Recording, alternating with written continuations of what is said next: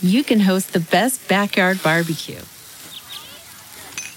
When you find a professional on Angie to make your backyard the best around. Connect with skilled professionals to get all your home projects done well. Inside to outside, repairs to renovations. Get started on the Angie app or visit Angie.com today. You can do this when you Angie that. Getting the smile and confidence you've been dreaming about, all from the comfort of your home, isn't a total mystery with Byte clear aligners. Just don't be surprised if all your friends start asking, "What's your secret?" Begin by ordering your at-home impression kit today for only $14.95. Byte clear aligners are doctor-directed and delivered to your door. Treatment costs thousands less than braces, plus they offer flexible financing, accept eligible insurance, and you can pay with your HSA FSA. Get 80% off your impression kit when you use code WONDERY at Byte.com. That's BYTE.com.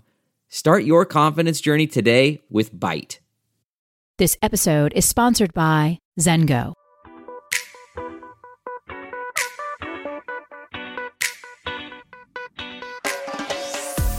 This is the Hash Podcast. Stay informed with the latest on Bitcoin, ETH, the metaverse, Web3, and more with stories that matter to the crypto world. All on the Hash for your ears. You're listening to the CoinDesk Podcast Network. Hello, everyone, and welcome to the Hash on CoinDesk TV. I'm Jen Sanasi. I'm joined by Will Foxley and Adam B. Levine. We got a lot to talk to you about on this Friday, and Adam is just covering my favorite topic, inflation. It's true. It's true. Thanks, Jen, and good morning. Today, we kick things off with the latest inflation numbers confirming that, yes, things are still getting more expensive at a faster pace than we've really ever seen in our lifetimes for anybody on this show. The personal consumption expenditures, or PCE index, rose by another 0.3% in September, which is bad. But it's being portrayed as reasonably good news by mainstream commentators because professional economists, who seem to be professionally wrong, this time thought it would be even worse by about 25% than the official statistics show. Of course, if you watch the Hash on the regular, then you've seen me talk about this before, so you know that these official numbers are actually the heavily massaged, sugar-coated versions of reality that seem to always coincidentally make the people in charge look like they're a little bit more competent than they otherwise would. The official numbers today say prices are up 6.2% over the last 12 months, but in real life, it's a little bit different. So I will just leave you with one question. Have your costs gone up by 6.2% over the last year, or is it a little bit higher? As you ponder that, we'll kick things over to Will for his take. Good morning, Will. Morning, Adam. Yeah, this story, I was a little surprised actually, because I didn't think we had inflation numbers yet. But, they're the same old, right? We've had 8% plus inflation for the last year, and that has not really changed at all. And I think the important thing is we're going into midterms, right? That's happening here in November, and that's going to determine a lot of things for control in the U.S. and in regards to like governance for the House and for the Senate. And inflation is top of mind. Who's in charge? Typically, the economy has something to do with that. And I think a lot of people vote with their pocketbook. And so I think we could see some changes there. Interesting enough, there are some data sites out there, even some crypto data sites out there that do some sort of market making on this, showing that a lot of those seats are going to flip because of inflation. To me, this isn't a huge story for crypto in the sense that, well, it's a dollar story, right? Most Americans are more concerned about that at this point. The one thing I do want to talk about, just have some thoughts on, is like, where is this inflation going at this point? In the past, we've seen that energy has been a huge feeder for inflation. A lot of gas prices have gone up, retail, industrial energy uses have gone up. We've seen that hit the mining sector very hard. We've seen that hit the normal American's pocketbook. So where does this inflation continue to eat into people? And I'm not quite sure where it goes from here. It might just be the same old. Typically, when we have these breakdowns every month, we get like a little bit more insights into these things. So I didn't see anything in this data. The last thing I want to bring up before I hand it over to Jen is crypto prices. They've been up about 5% on Monday, another 5% on Tuesday. So on the week, we're actually up in the green, which is great.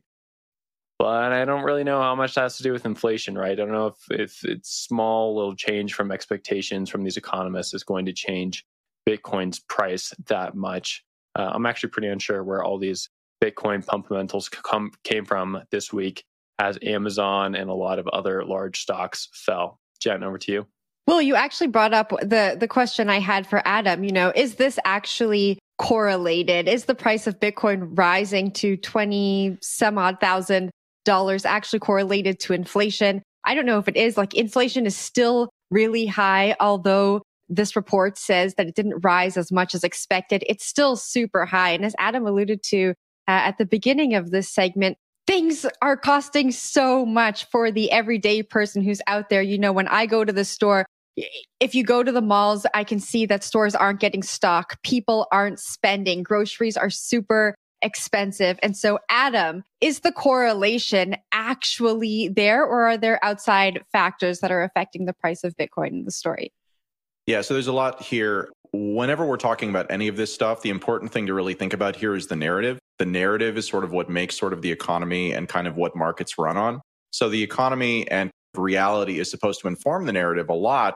In practice, in modern markets, it doesn't really do that. There's a bunch of reasons why that's true. One other note is that this is the PCE index. So that's different than the consumer price index or the CPI. We actually did get CPI numbers earlier this month. So this is a subset of that, but it's what's referred to in the mainstream media as the Fed or the central bank's preferred measure of inflation, mostly because it measures it at a slightly lower rate than kind of the other ones. When it comes to asset prices these days are largely governed by how much liquidity, how much fresh money is sloshing around out there looking for a place to go for yield. When the cost of money is really, really low, then there's very little downside to borrowing lots of money. And especially if you're a big bank, we have this thing called moral hazard where banks have been bailed out in the past for making bad bets. There's no real incentive not to just take that money and then pump it into markets and pump up the price of assets, which then becomes a self-fulfilling cycle. So what happened earlier this year is that the Fed came under so much pressure because the price increases that we have actually seen across all asset classes. If you think about it, when the price of a stock goes up and it's not based on fundamentals, when the price of your house goes up and your house hasn't actually gotten any better, that's not an economic activity. That's an activity that is being caused because there's all this money looking for some type of speculative return. And in a market where there's money being pumped into everything goes up. It's only seen as a bad thing when it goes into places where it hurts people, right?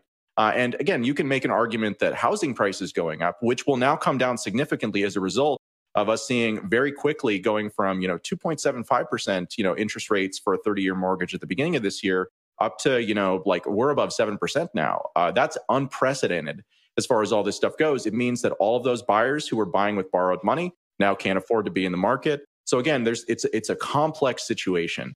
But what all of it comes down to is that it's the distortions in the market. Because money isn't just money. Money is used for political purposes. I think Will's point about the midterms is 100% right on. This is all political. And it's also important to note, this is not a partisan issue. Both parties in the United States and mostly around the world think that the government should spend more money. And it's the spending of that money that leads us to this problem. So it's not even a political thing about the Democrats or Republicans. It's just the way that the system works right now. But I think that's enough for me, so we can move on. All right, tough times ahead. Zengo Crypto Wallet is an on-chain crypto wallet with no private key vulnerability, leveraging advanced cryptography called MPC, which, until now, has only been available to multi-billion-dollar institutions. Zengo is the most secure Web3 wallet and the best place to keep your digital currency, NFTs, and assets secure. It's also fully recoverable using the wallet's biometric recovery kit. Get started at zengo.com/hash and use code HASH to get $20 back on your first purchase of $200 or more. Terms and conditions apply. See site for details.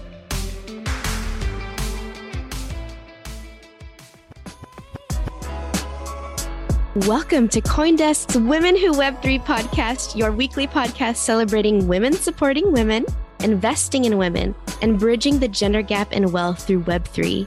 Each week, we'll be learning from powerful women sharing their insights on topics like creating belonging and inclusivity in the digital spaces, the metaverse, building prosperous Web3 projects, investing in cryptocurrencies, and building wealth.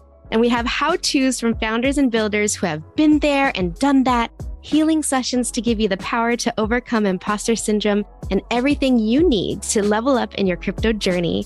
At the end of each podcast, stick around for some Zen with a relaxing meditation to center you after absorbing all the stories and the knowledge. I'm your host, Cams, and I'm on a mission to empower women across the globe to unlock the unlimited potential and earning power inside themselves through Web3. Whether you're just crypto curious or a crypto connoisseur, this podcast is for you. Let's get it. Elon has finally bought Twitter, guys. I don't know how the two of you feel about this, but crypto Twitter is super excited. So the deal closed yesterday, and according to a filing with the SEC, he will be taking the company private. It's been a bumpy road getting to this date. There's been a lot of back and forth. There's been a few court filings and a long list of text messages between Musk and some of the world's most recognizable names. Musk has also reportedly fired CEO Parag Agrawal and two other executives. And a little crypto angle on this. Doge pumped on the news. It rose 16% on the deal's completion. That's Elon loves to talk about Doge. He was doing it on SNL about a year ago, and here we are. Adam, I'm going to kick it off to you. What do you make of this? I didn't think we were going to see Elon's deal close so quickly. I'm not a big fan of Elon Musk. And I have found myself increasingly being quite interested in the perspectives of these kind of billionaires who are willing to go against the narrative. As I said in kind of the last segment, the narrative is what drives everything. And Twitter is an enormous part of what drives the narrative. If you look at kind of the way that news used to work, there was never like, hey, let's go to Facebook for what people think on Facebook, right? But that happened with Twitter, CNBC, like a lot of these kind of mainstream channels that are out there really look at Twitter as the kind of driving force. And so over the last number of years, since kind of the beginning of the Trump era, we've seen a lot less diversity of opinion, let's just say that, as an increasingly large swath of things and opinions just became unacceptable and wound up getting people kicked off of the platform. And so I'm really excited about this because I think that Twitter serves a really important function. I've been on it since 2009, and I haven't used it much because I have opinions that would have gotten me kicked off. And so this if this opens up that conversation again, I think it's a great thing. And I think that, again, like Elon Musk overpaid for it for sure, based on kind of the price that he agreed to during the bull and then what he's actually paying now, is the same price. Definitely not a fair price. But I think that he just got pissed at kind of how Twitter, especially the CEO of Twitter, kind of was responding to him and was like, all right, well, fine, I'm just going to buy you and then I'm going to fire you. So I think that he just paid $44 billion for the privilege of firing a lot of people. And I, for one, am very supportive of that. Well, what do you think? Yeah, it's a great story to wake up to. Pretty awesome to see that close. And the reason for it being awesome is because I think there is going to be some changes to Twitter that a lot of people are excited for. There's also some hesitancy about it. So we should definitely note that some people worried that there might be more censorship as opposed to less, even though Elon Musk talks a lot about freedom of speech. There are people who are saying hey, he doesn't really have a history with that. If you look at some of Tesla's history with stopping some comments about the machines that Tesla was rolling out, there's definitely a history there. That being said, on the Bitcoin side of things, I think a lot of people are excited, right? Tesla has Bitcoin holdings. Elon Musk is a well-known Doge pumper. He holds a lot of other coins. And I think that angle is pretty great here. There's also the Binance angle, right? Binance contributed about $500 million worth of financing. They're also standing up an independent team to work with Twitter to look on different integrations for crypto into Twitter. Previously, when Jack Dorsey was at the helm, they did integrate some crypto features here and there. And then once Jack Dorsey left, they also launched the little NFT profile badge, which it kind of did something for a little bit, but it more or less disappeared. I see a lot of them disappear these days. If Elon moves forward with this and moves forward with more engineering changes to Twitter, I could see some crypto adoptions happening, or adaptations, I should say. But I think that might be like the biggest thing from a Bitcoin angle. And there's also a lot of Bitcoiners out there with some pretty harsh opinions. So maybe they'll be able to get their accounts back, and Bitcoin Twitter will be a little bit more aggressive place. I think that's what we'll probably see going forward. Jen, over to you. Okay, so I was told I actually don't know what I'm talking about. So the judge told Elon the deal had to close by the 28th, that's today, or they would go to trial next month. So the deal had to close. Well, to your point, I think it's really interesting that Binance provided capital for this deal. Binance also is invested in Forbes. And so it will be interesting to see their role in shaping the narrative around crypto as we move forward. It really seems like they're strategically placing their bets in a lot of mainstream media distribution platforms. And, what they're doing with CBDCs and how they're working with regulators now will be really, really, really interesting to see how that narrative is shaped with Binance, pulling some of the strings. Adam, I'll toss it up to you for final thoughts on this story. Yeah, just echoing the Binance comments, I think it's really interesting when you think about it, but it's totally what you would expect too. Because again, like what happens is these companies get big. We're seeing this with Facebook right now. They get big, they expand, they become, they diversify their kind of investments and their stakes into lots of different projects. And then if they are successful with that, then it doesn't really matter if their core business kind of falls off a cliff. Of course, Facebook does not have that as a situation. Facebook is suffering a lot right now because they basically decided to make a gigantic bet on something that might wind up paying off and they might wind up being rich geniuses. But right now it looks like they might be poor idiots. And I can relate to that. So back to you, Will. Okay, this is my gotcha moment. I called this one correctly. Earlier this week, we talked about Google's ad revenue numbers, or Alphabet's rather, the parent company of Google, and it fell. Why? Well, a little bit was because crypto's off a ledge and they needed that ad revenue.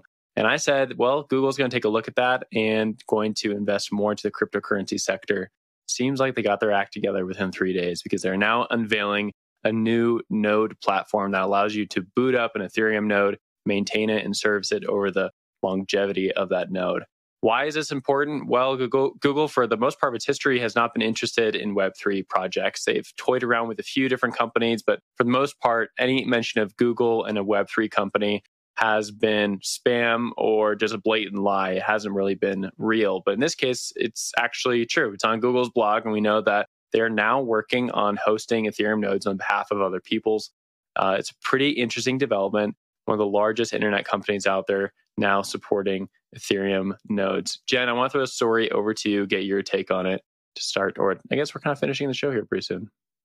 Yeah, well, I stand to be corrected, but I'm pretty sure I saw some data recently that said Alphabet, Google's parent company, is the most heavily invested Web 2 company in Web 3 startups, which is interesting. I fact check me, people, because I may be wrong on Monday. I'll check on the weekend and come back on Monday if I'm wrong. I think that this is great for adoption and that trust we talk about in the industry, right? If Google, this brand that has gained all of our trust and some distrust, but Google's been able to stand the test of time, is getting into Web3 more heavily. I think it's going to bring the mainstream in. I think Facebook is doing that also kind of in a way, but maybe working against the trust with the huge flop in their metaverse play. And so I think that this is good for that.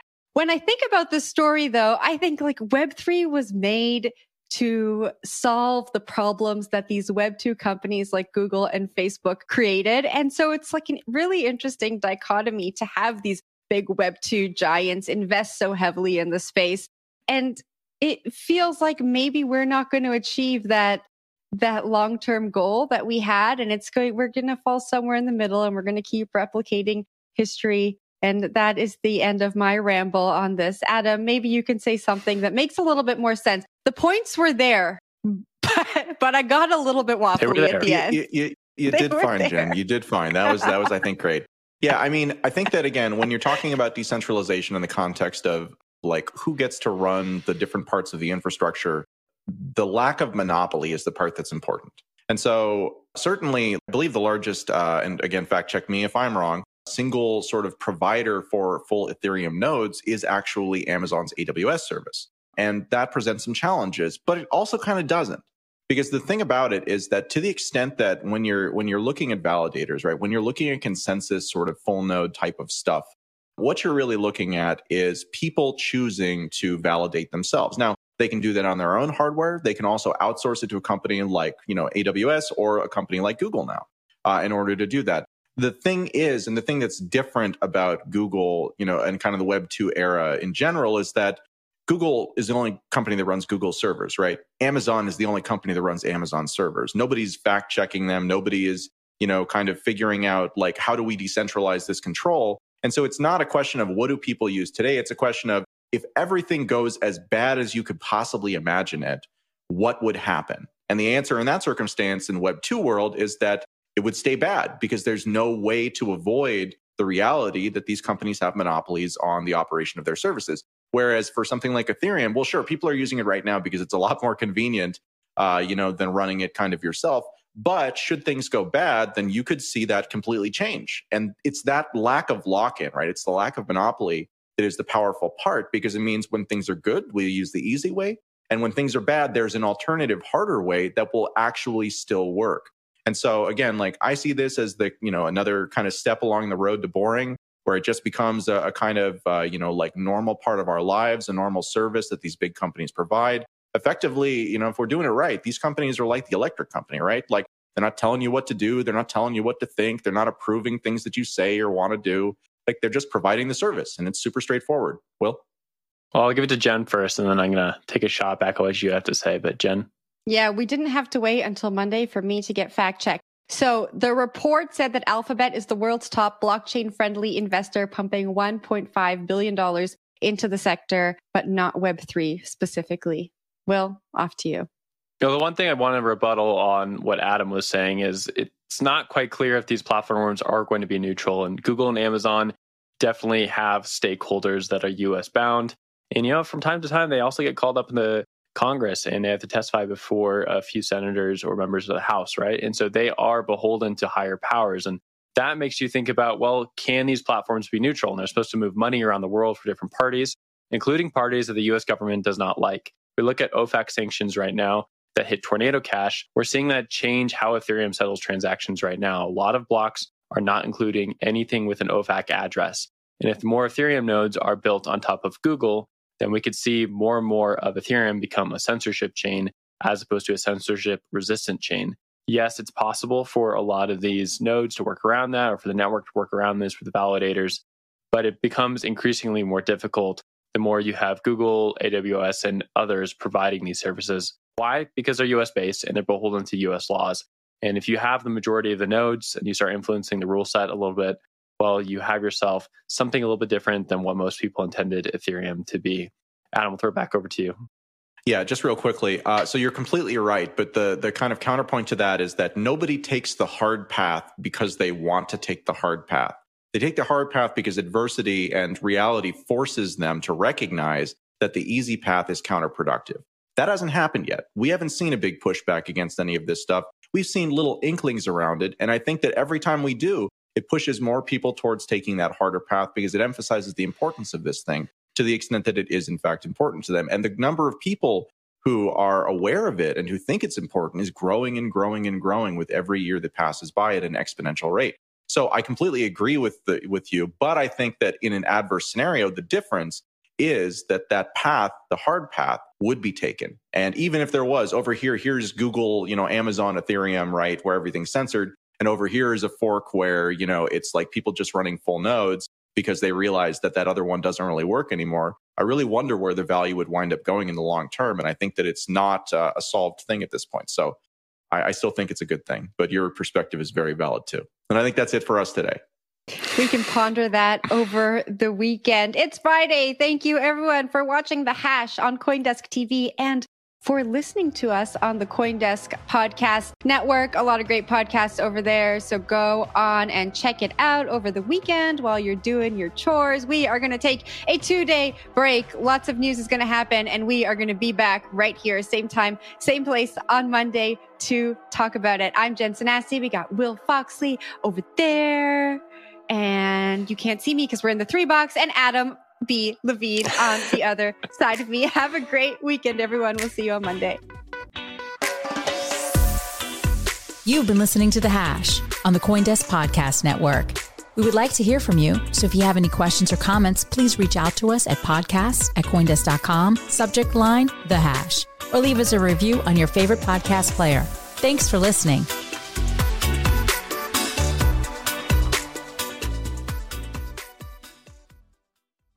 One, 2, 3, 4. Those are numbers. But you already knew that. If you want to know what number you're going to pay each month for your car, use Kelley Blue Book My Wallet on Auto Trader. They're really good at numbers. Auto Trader.